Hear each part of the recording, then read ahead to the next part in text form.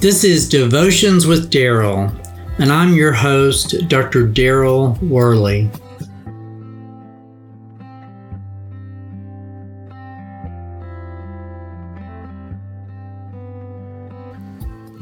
As we pray to God, do we really take time to offer our thanks for what He's done and is doing for us already?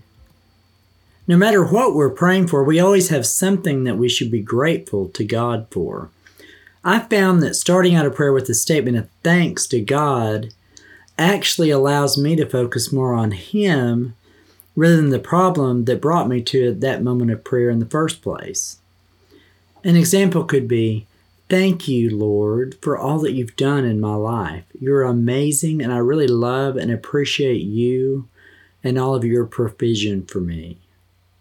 This basic example of approaching God reminds me of my parents, who actually never failed to thank God for His provision multiple times each day, but particularly before each meal. I find that even I am remiss to do this as often as I should, but when I think of my mother, she was a little girl during the Great Depression. And I've gathered from the way family talked about those times that many times she had no food to eat. If we actually found ourselves in that situation, would we not be a little bit more eager to thank God for the food that He is providing for each meal for us? Food is just one example. Stop and look around you. God has provided all sorts of things for you. But have you thought about it enough to actually thank Him for it? In the Old Testament book of Chronicles, God had appointed the Levites to serve in the temple and to help lead God's people in worship. Now, they were in charge of the temple and for purifying all the sacred things, as well as various duties within the temple itself.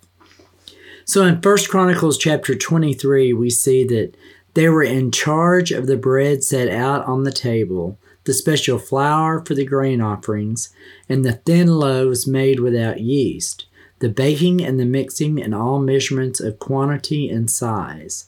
They also were to stand every morning to thank and praise the Lord. They were to do the same in the evening. That's 1 Chronicles chapter 23, verses 29 and 30.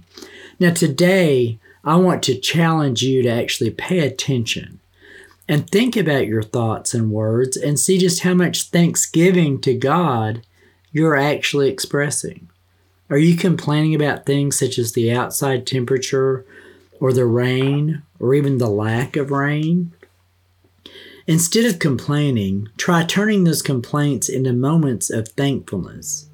There is always something to be thankful for, and if we really try to focus on a thankful nature, just think how that could bring us so much closer to God as He pours out even greater blessings upon us than ever before. I'm going to actively focus on not complaining today and instead replacing those complaints with thoughts of thanksgiving.